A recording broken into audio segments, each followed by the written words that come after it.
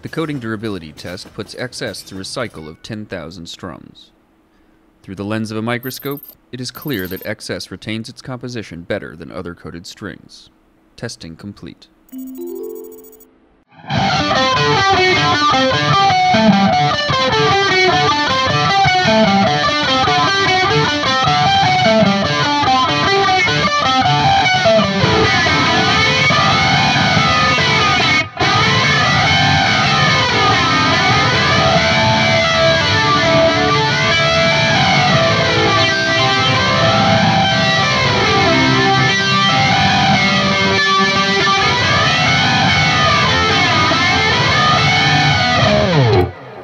Is that long enough? Hey everyone, this is Chris Keys, Forward From Your Guitar. This is Chris Schiffler of the Foo Fighters. He's testing out the YouTube algorithm, seeing how accurate it is, because I'm sure you guys recognize that riff.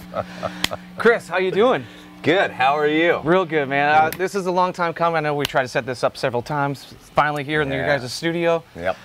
So let's talk about your gear. I think we kind of have like a quasi pseudo live setup of what you typically use. Yeah, this is totally my live rig right Okay. here for sure. I mean, maybe I might take a few more guitars than that, but these are most of my main ones. Cool. Well, let's dive right into it. You got Cool. Les Paul here. What's this story? The story behind this Les Paul, this is a 57 gold top, or that's how it started its life. Oh, wow. Somebody somewhere along the way took the gold off it, so, but I think it's all, the rest of it is still original. The pickups certainly are original. Mm-hmm. I, a few years ago, did one of those Reverb artist stores. Yeah. And sold off like 20 guitars. And I just kind of went through my guitars and pulled out, you know, a bunch of stuff that, you know, cool guitars and stuff, but stuff that I just wasn't using and hadn't used for a long time, and just kind of collecting dust at our studio here. And sold them off with the idea that I would do that and then buy like one or two class, like, you know, I really didn't have any like really killer vintage anything, Yeah. you know?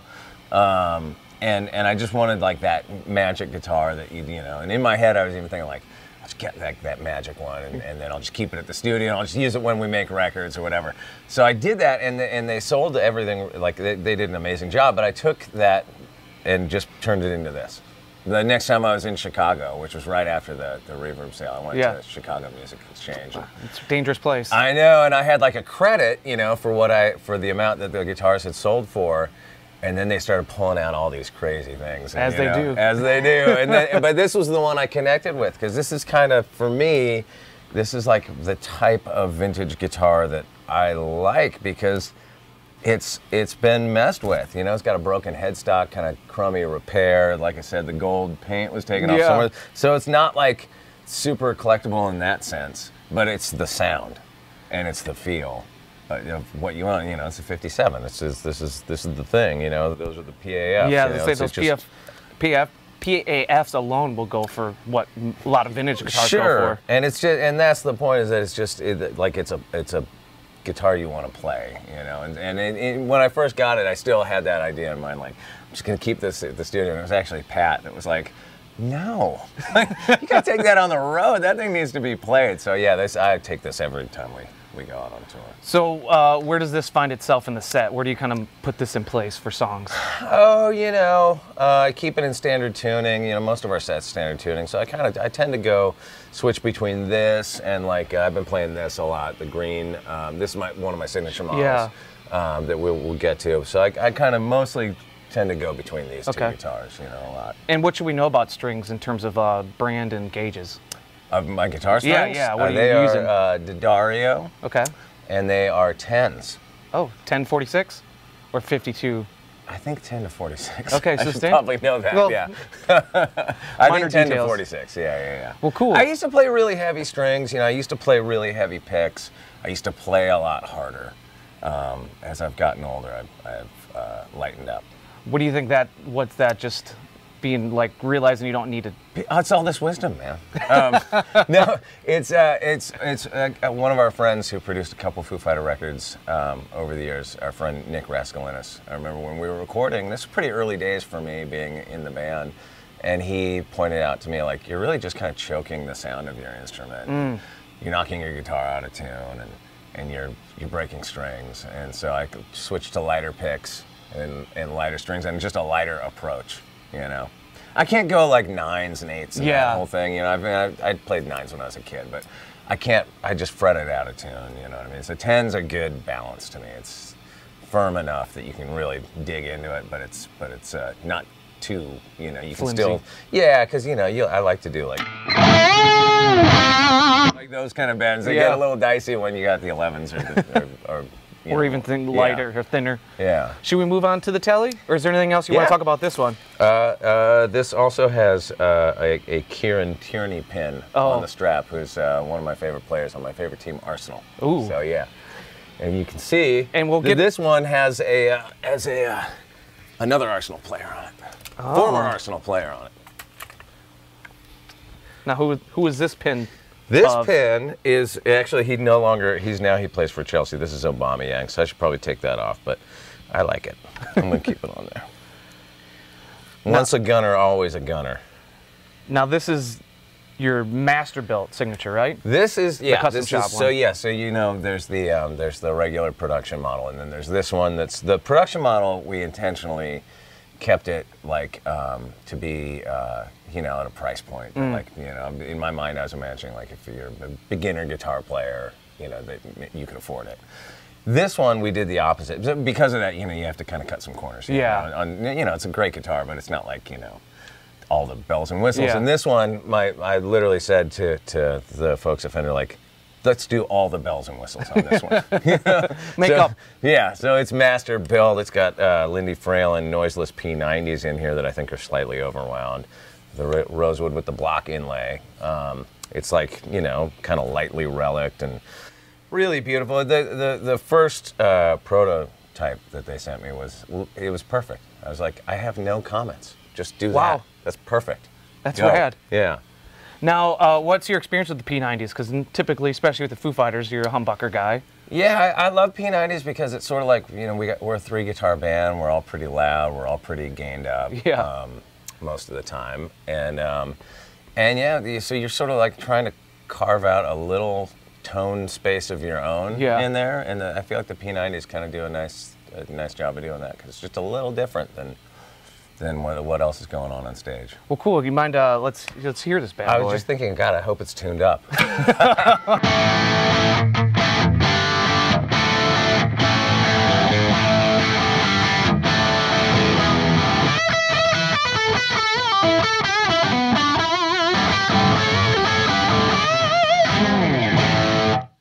There you go. Sounds It's working. great. It's working. Yeah. Yeah. I see the back of the neck is unfinished. Like Yeah, a kinda- little bit. A Okay. little bit. It's just all kind of like, you know, you can still, there's plenty of room to put your own scratches in it, but it starts with a few of them too. And is the neck profile something that you specifically asked for? You know, because they do sorts of shapes and like D's and C's. I remember when we got the first signature model together, I think it's like a compound neck or something, Okay. you know, a little more concave in it here, or convex, is that what that is? And then it's flatter up here? Yeah. Yeah. It's kind of make your a hand more comfortable when you. Yeah, because you know, those old Fenders, it's like kind of hard to bend. Yeah. So you know, you need it to be a little flatter up here. Some modern approaches to an old design. Exactly. Exactly. Well, cool. Should we move on to some other friends Let's do here? it. Yeah. Let's do it. Okay.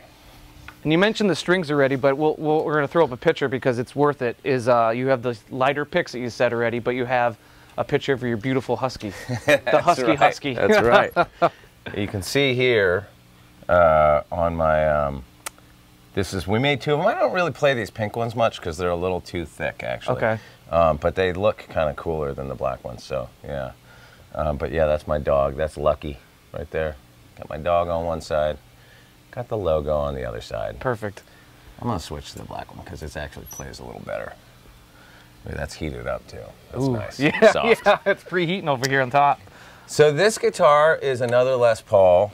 This guitar means a lot to me, a lot of sentimental value because when I joined the Foo Fighters, I remember at the first rehearsal we had, Dave said, well, you know, because we're about to join the band, we're about to go on tour. He said, how many guitars do you have? And I was like, well, I have 2, but one of them's got a broken headstock. So I really had like one functional guitar at that point. And he just kind of chuckled and he was like, well, we got to get you a couple more guitars. It's like, huh? So the next morning before rehearsal, I went with him. Back in those days, there were a bunch of guitar shops up on Sunset Boulevard here in LA, and we went. I remember we went to Voltage, and we went to whatever the one around the corner, and he bought me 2 guitars, and this was one of them. He was basically like, you know, as like a guitar player, it was like your dream come true. I mean, not only did I just get in like my dream band, but then he was like, get whatever you want. I was like, really? And he meant it. And he bought me this. This is I think it's an 89 or a 90, maybe 91 Les Paul Custom. It's been through a lot of different changes over the years, swapped out the pickups many times. I think this is a JB and a 59. All right. I put that Ace Frehley sticker on there a long time ago that I bought at like a record store somewhere. But funny, you know, people always ask me like, is that an Ace Frehley model? And I'm like, no, it's just, I just love Ace Frehley, so I stuck that on there. And at some point, my guitar tech got a little custom truss rod cover there and stuck my name on it, so that's nice. And for some reason over the years, I mean, I put a lot of miles on this guitar, but for some reason it became my drop D guitar. All right. So I always play this one when we play like Monkey Wrench, Everlong, songs like that have the drop D, which let's see if this one's in tune. Fire yeah, it up. we'll see here.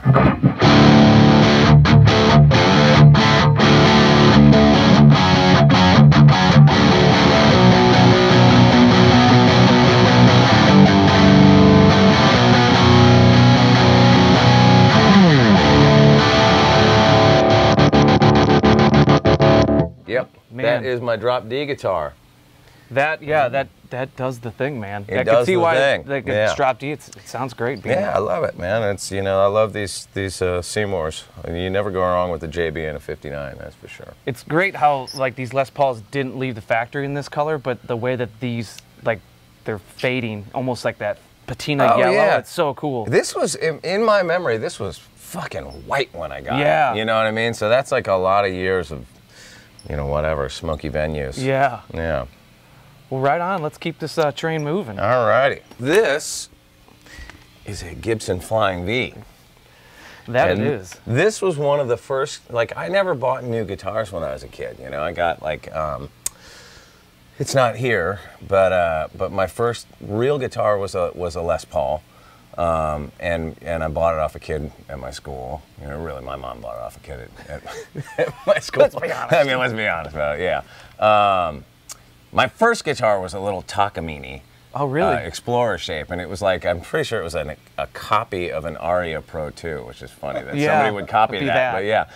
But I had that guitar for a couple years, but then, you know, when I got into high school, I remember this kid at my school was selling his Les Paul, and so I sold the Takamine, and then my mom covered the rest. So anyway, so I always bought used guitars or whatever off people, and only ever had a couple anyway. But this was one of the first brand new guitars I ever ordered from a guitar company. And I remember this was must have been around, it had to have been like around One by One, okay, maybe, or for that tour. And you can see we were going on tour over in the UK and Europe, and I had this plan that I was going to buy a sticker from every country that we went to, but then I forgot after. You got too Scotland deep. and Ireland. Yeah, I didn't make it very far, so one of these days I got to put all the rest on there too. I have a feeling you'll be visiting those places again. We could be. You never know. Yeah, but yeah, I love this. I always loved Flying V's. You know, whether it was like Michael Schenker or Randy Rhoads or whoever, you know, playing these things. I just always, I don't. There's just something about them, as impractical as they are when you're sitting down. God, they are like amazing to play standing up. Yeah. And they always sound great. You know.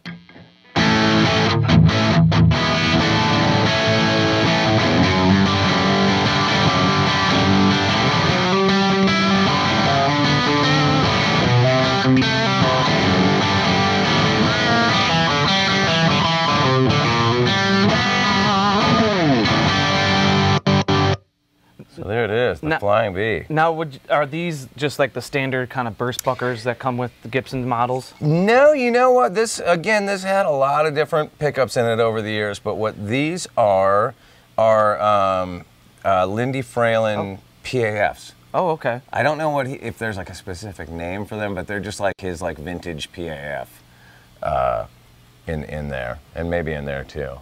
But yeah, I love them. They're really musical. Like they're really, even when you're like really broken up, like I am right now. They've just got it. They're like not as high output. They're not that super modern high output thing. You know what I mean? They're just a little more like, you know, you can hear every note in the chord. Clarity. Yeah. Now, you've mentioned a couple of times kind of going through pickups. Is that like, are you chasing a thing, or what like provokes you to keep swapping stuff like that? Yeah, when I was younger, you know, and when I first started touring and stuff, it was in the 90s. Yeah. So everything was about the hottest pickups and the biggest fucking magnets and all, you know, all that sort of thing. So it's funny because actually my very first, the guitar I was talking about a minute ago was an 82 Les Paul. It's black. It was called a Black Beauty, but it really doesn't seem to have anything to do with the original Black Beauties. Yeah. And so that was an 82, and then I swapped out the pickups so many times. I don't know whatever happened to the original pickups, you know what I mean? Only to learn later from Pat that that those are like kind of sought after pickups, because it was the pickup guy at Gibson at that point was Tim Shaw, yes, who does Fender, and I think he does work for everybody now. Right. So so Pat, I turned 50. I'm 51 now, but for my 50th birthday, Pat got me a set of period correct Tim Shaw humbuckers that I stuck back in that black Les Paul. So yeah, so over the years I went through a lot of different things, chasing just hotter and hotter. You know, I was always wanted like it to be louder and more gritty. Yeah. And then as I've like gotten a little older, I you know, usually have my gain set a little lower, and I like the pickups that are maybe a little not so super crazy output. You know. Yeah, and so the black Les Paul that you're alluding to from '82, is that what you were using probably a lot with No Use for Name? It was yeah. Okay. Oh yeah. Yeah. Which is cool. Yeah, people need to check out any of that stuff that you did with Tony Sly. He's a great songwriter from that era of punk rock. Amazing, yeah. Well, should we move on to the last one? Sure. Because, like, you know, when you see a Flying V, you think rock star, and then this next one is another rock star guitar. It's the matching set. Yeah. Yeah.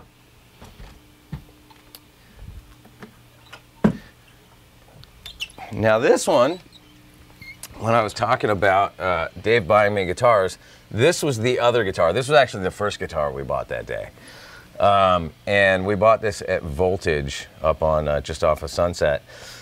And I don't know if you ever went into Voltage, but like I've been going in there since I was a teenager, and always, you know, like when you're a kid and you're going into guitar stores, no one's nice to you. Yeah. You know what I mean? They're like, don't touch that, get out of here. So I'd been having that experience, and I never bought a guitar in there. They're all, you know, there's always all these beautiful vintage guitars, and so to go in there with Dave Grohl and his Amex was like honestly, like it was like that was a real moment for me. Like, yeah, put that on the credit card, you know, I'll take it. I won't even play it. Yeah, and I actually picked this up because I knew that Dave played Explorers back then, you know, in the early days of the Foo Fighters. And I picked this up kind of as a joke, and I said, oh, should I get this? And he was like, yeah, totally. I was like, what, really? Oh. And so I did. And you can see it's got a lot of scars from goofing around live over the years. I broke the headstock. It's a little headstock repair. This thing's been through it. And again, I think that's a JB and a 59, maybe, or maybe not. That might be the original one, but that I think is a JB. But this one and the Flying V, you know, I sort of fell away from playing them for a long time, and then just kind of earlier this year, I dusted this one off, and I was like, man, why do I not play this? I've been playing this a lot.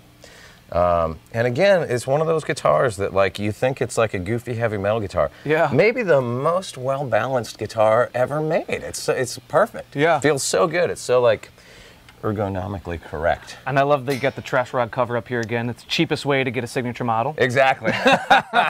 Gibson didn't even know they made me a signature model. They made me two. There you go. Yeah. Well, let's hear this one real quick. All righty.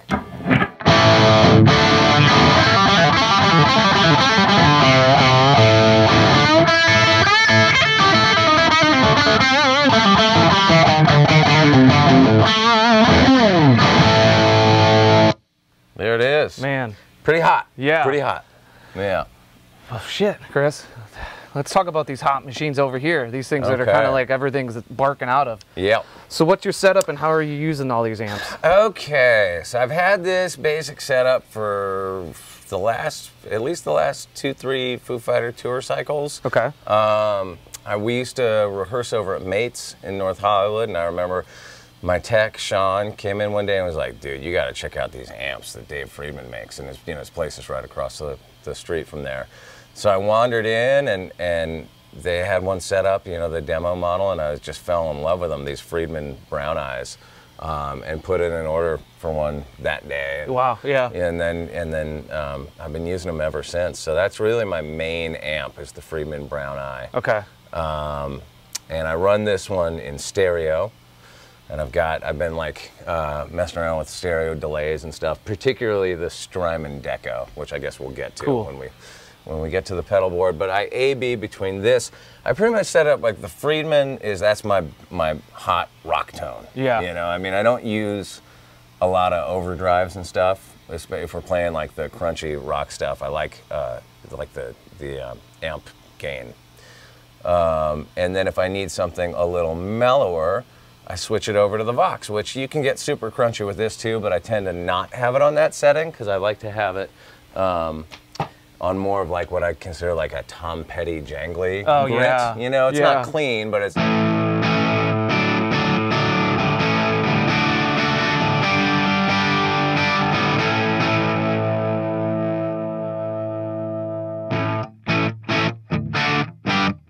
So I do that, and then like if I need that to be a little hotter, then I will put like one of these like Klon pedals in front of it. Oh, okay.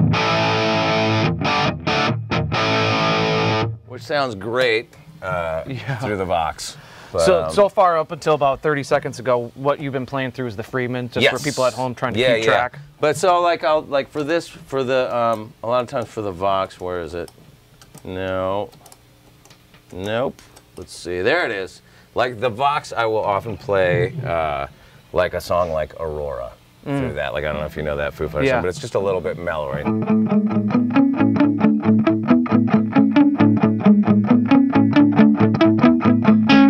then when it gets to the heavy part, then I'll go,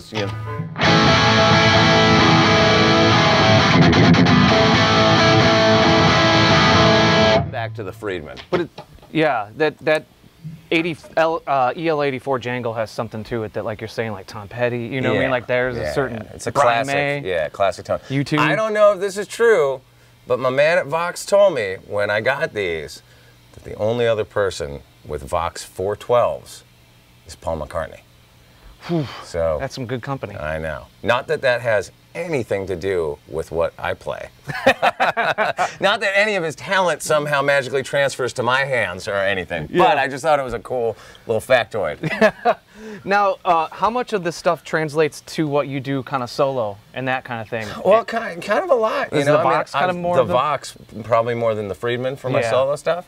But for my solo thing, I've taken out like AC-15 a lot. Okay. And still will from time to time. Lately with that, I've been playing like, there's van space is pretty limited. Yeah. On those tours, so I'll bring like a Princeton, Princeton Reverb. Mic it up. And it's great, and I love that tone. Really lately, I've been playing my deluxe reverbs in stereo. Oh, cool. Which is great. Yeah. With the Strymon pedal doing the wet dry thing, which I love. And then I'll usually for that I'll put like a red snapper in front of it. Oh, cool. And set the gain pretty low, but just to have like just to push a little bit. Yeah, like I like to set like the deluxe at like around 4 or 5, so it's breaking up a little bit, and then I'll put that the red snapper on top of that. Why? And then we'll get into it. Why not use the EP booster? I know that's like a big... Oh, I do. Okay, oh, so yeah, for I didn't know leads. like okay. I didn't know if the that gives it. Then that'll give it that snapper. extra hot. Got it. Got it. Yeah. And I use the EP boost. I mean, the EP boost is like it's kind of your pedal that you have that goes everywhere. Yeah. It's on every pedal board. And it's super tiny. Yeah. That's what's perfect. It doesn't take up a lot of space. It's great. Yeah. Well, if you want to continue along and show us the demos, the sounds of your pedals, sure, we can do that. Yeah. Or if you want to change out a guitar before that. I'll go back to the Les Paul. Okay. For that. Why not?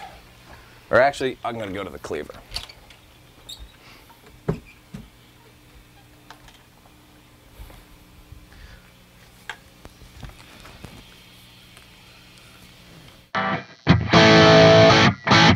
All right, where shall we start with the pedals? You lead this is I will have you know that My bandmates constantly make fun of me for the size of this thing. It is ridiculously big. There are a lot of pedals on it. But my view has always been, as long as I don't have to carry it around, then bring them all, you know? I appreciate the irony, because I know the story is that when you showed up to the band, you were not a pedal guy. You had a tuner. Not at all. And now you are the pedal guy. Yes. Well, because and it's an interesting thing, because in Foos, and this is his maybe because I wasn't a pedal guy, I never had pedals. You know? I never had a delay my whole life until I joined the Foo Fighters. Yeah. You know. And there were songs that needed, like Aurora, you know, needs a very specific delay setting. Yeah. And different songs. So and you know, you need a phaser for these two songs. You need a flanger here and there. So it just started to grow and grow over the years. And every time we make an album, you know, there's buying gear that's kind of inspiring you when you're recording and stuff. And so there'll be like, you'll get some pedal and use it on like 3 songs on your new record. And you know, well, I got to put that on the board. You know what I mean? So it's been a lot of that over the years. So we can just go through. Yeah, go through and kind of show how you're using it. Beginning with the delays, I use these Strymon timelines because they can do a million different things. Yeah. And you can program them, so you've got all your presets. So like, you know, I have a specific setting for, let's see. I usually go, now I've been messing around a little bit with like stereo delays, you know? So I use that dual setting. But generally I have like 400 milliseconds kind of light. Yeah. Then I have like 400 milliseconds, a little heavier, you know, a little more, you know, more feedback, Trails. more mix, you know. Just as like those are just kind of go-to settings, you know. And then when you go through it, like there's a slap that I don't use so much now because I'm using the Deco more for the slap thing. But then you go, it's all kind of labeled by song. So Walk, you know, that's one of our songs. At the beginning, you know, I have a sort of, you need a specific sound for it, right? Here, I guess I could demo that a little bit. So, all that stuff, you know, it has to be the same every night. So that's you know, that's how it is in this thing. So then the next one's Rope, you know.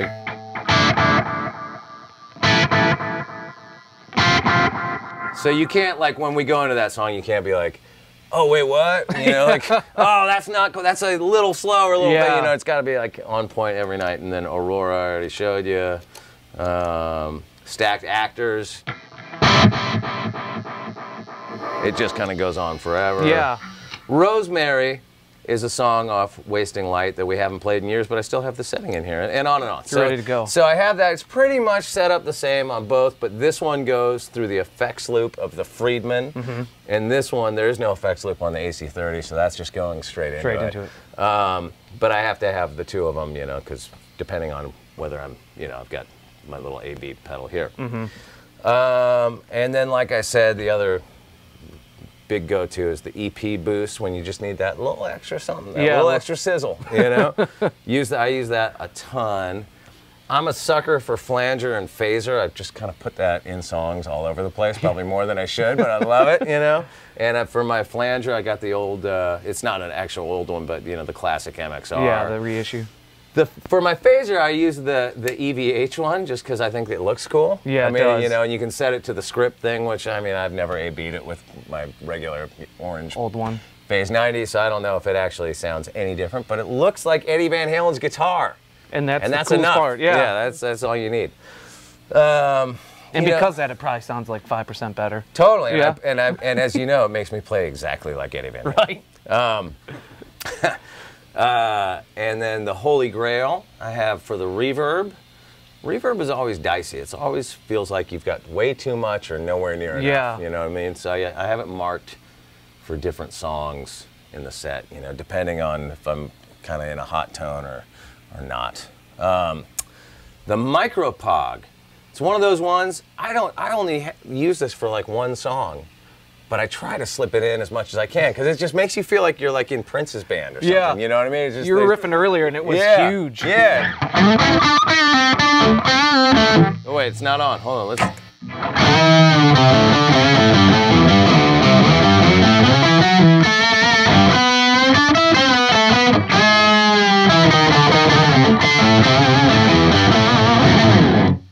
love that thing. Why can't I just do that all the time? Yeah, right. You know what I mean? Chorus, classic Boss chorus. We use a lot of chorus here and there for that little extra bit of jingle jangle. And this is one of those Waza Craft ones. Yeah. This one I set the way I have it set here the day that I got it, and I've never changed it. Yeah, the which seems to be a knobs running theme for most of my gear. I just find the tone and then set it and forget it. Way I kind of leave it there. This is I freaking love this pedal, the JHS Muffaletta. Yeah. Because it's got like every Big Muff in there, that they ever made. And it varies sometimes. As you can see, I have it marked out for this one. Yeah, I was gonna say, where do you land on it? I landed on this one for a long time, and then I switched to this one recently because I just like it. And usually if I'm going to use that, I might use it on the Vox, but it sounds great if you go to the clean tone on the Friedman, which is a beautiful clean tone, and then you put that thing in front of it. Wow.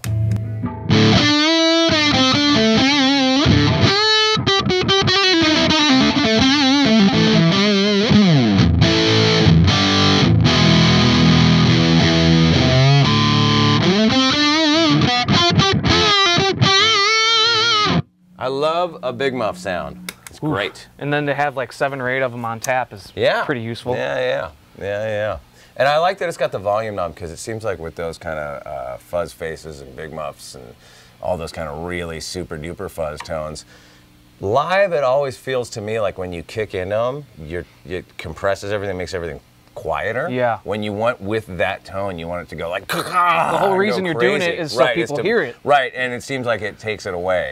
So I like that has the volume on there. I think there are really only 2, or there's a few over on the right side. We got the Deco. How are you using that compared to the Timeline? The Deco I have set. You can do that thing where you set it so that it's like tape slap, like wet dry tape slap. I forget how you do it. There's a thing you got to press 2 buttons at once and turn a knob. And then it goes into that mode, and that's how I have it set. And I've pretty much been leaving that thing on like all the time. And you can see, I have it. There's no real slap to it, but you could have it that way. Yeah. So you got that. I like to have it kind of right in line, but it's wet dry. So it just gives it this like chorusy thing, It's because each side's just a little bit different. It's just a little bit wide, just like almost like imperceptibly wide. Yeah. But it's there. And then it was feeling like it was kind of making everything feedback, so I turned it off. But I pretty much keep the tape saturation on most of the time too, because that's like just another little extra gain stage, Let's see. It feels like it gains it up a little bit and like kind of tightens it like up. Focuses it, Yeah, and so that's nice. And then I don't remember what is that, a KTR? Yeah. I mean, I always call it my Klon, even though I guess it's not a Klon, but it is a Klon, right? It's the same guy. So, I put that generally in front of the Vox. Got a tuner. I don't know what this thing does, but my tech tells me I have to have it here. I think it somehow controls or switches between the amps, guessing by its labels. Yeah, and this is just my channel changer for the Friedman to go between hot and clean. Then this little, this is the same company, Exotic, that makes the EP Boost. This is their compressor pedal. And I had that on there when we were doing some of those Bee Gees songs. Oh, yeah. Because I was using a kind of a clean tone, and I felt like it just gave it a little, it just took it into like 70s funk sound a little bit more, you know what I mean? That compress, yeah. Yeah, and I was using my Strat with that usually when we would play it, so that was nice. I haven't used that in a while, so that'll probably go the way of the Dodo here soon, unless those songs wind up back in the set someday. And then this is just a good wah-wah pedal, which I sort of go between. That's on there because of the Bee Gees song too, because one of those songs I had to go like a waka waka waka for the whole time. But most of the time with the wah-wah pedal, I don't do a lot of like wah-wahing. I click it on for a guitar solo and leave it like a half-cock wah. Yeah. Like the Mick Ronson kind of thing. So I will also sometimes use those waffle pedals, which you just set it where you want it. Yeah. But yeah, I kind of toggle between those two. And that's pretty much the whole board. Man, it appears like a lot, especially for someone that doesn't have a pedal background, although that was 20 some years ago. Yeah. But it is, everything seems to serve a purpose. Yeah. Oh, and I guess we should talk about this little strip here that controls it all, because you know, we had some nightmare moments. One time playing Letterman, God, it was a total disaster where a pedal went out or something went out. And you know, when you're in those moments and like you're on TV or you're just playing a show or whatever, it's like the band doesn't stop. Yeah. You stop. And then your tech has to run out and frantically try to figure out which little connector cable went out and all that thing. So this prevents that. So if something goes out, it doesn't take your whole system down, which is nice. Nice safety net. Yes. Well, But then there's like, you know, I can't tell you how many times I'm like drifting off live, and then I have to like, oh wait, and then I'm like, wait, and then you have to read all. Wait, where's that goddamn thing again? So it can be a little. It's always a little confusing. There's always a lot of tap dancing going on because like you got to hit a flanger and a delay at the same time, but you can't, you know, unless you go like. Dude, like, yeah, the huge double stomp. Right, you know. So yeah, but it's fun. I love it. I love that my role in Foos over the years has. To some extent, become like the color guy, you know, in the tone department. You know, the delays and the flanges and that sort of stuff. Like you kind of alluded to before, with you guys having 3 guitarists, you, Pat, and Dave, you kind of have to find your lane or your avenue, and yours might have to be more colorful. Yep, totally. Yeah. Well, Chris, thank you so much. I really appreciate you opening the studio and talking to us about your gear. Everyone, stay safe out there and keep rocking. Thank you.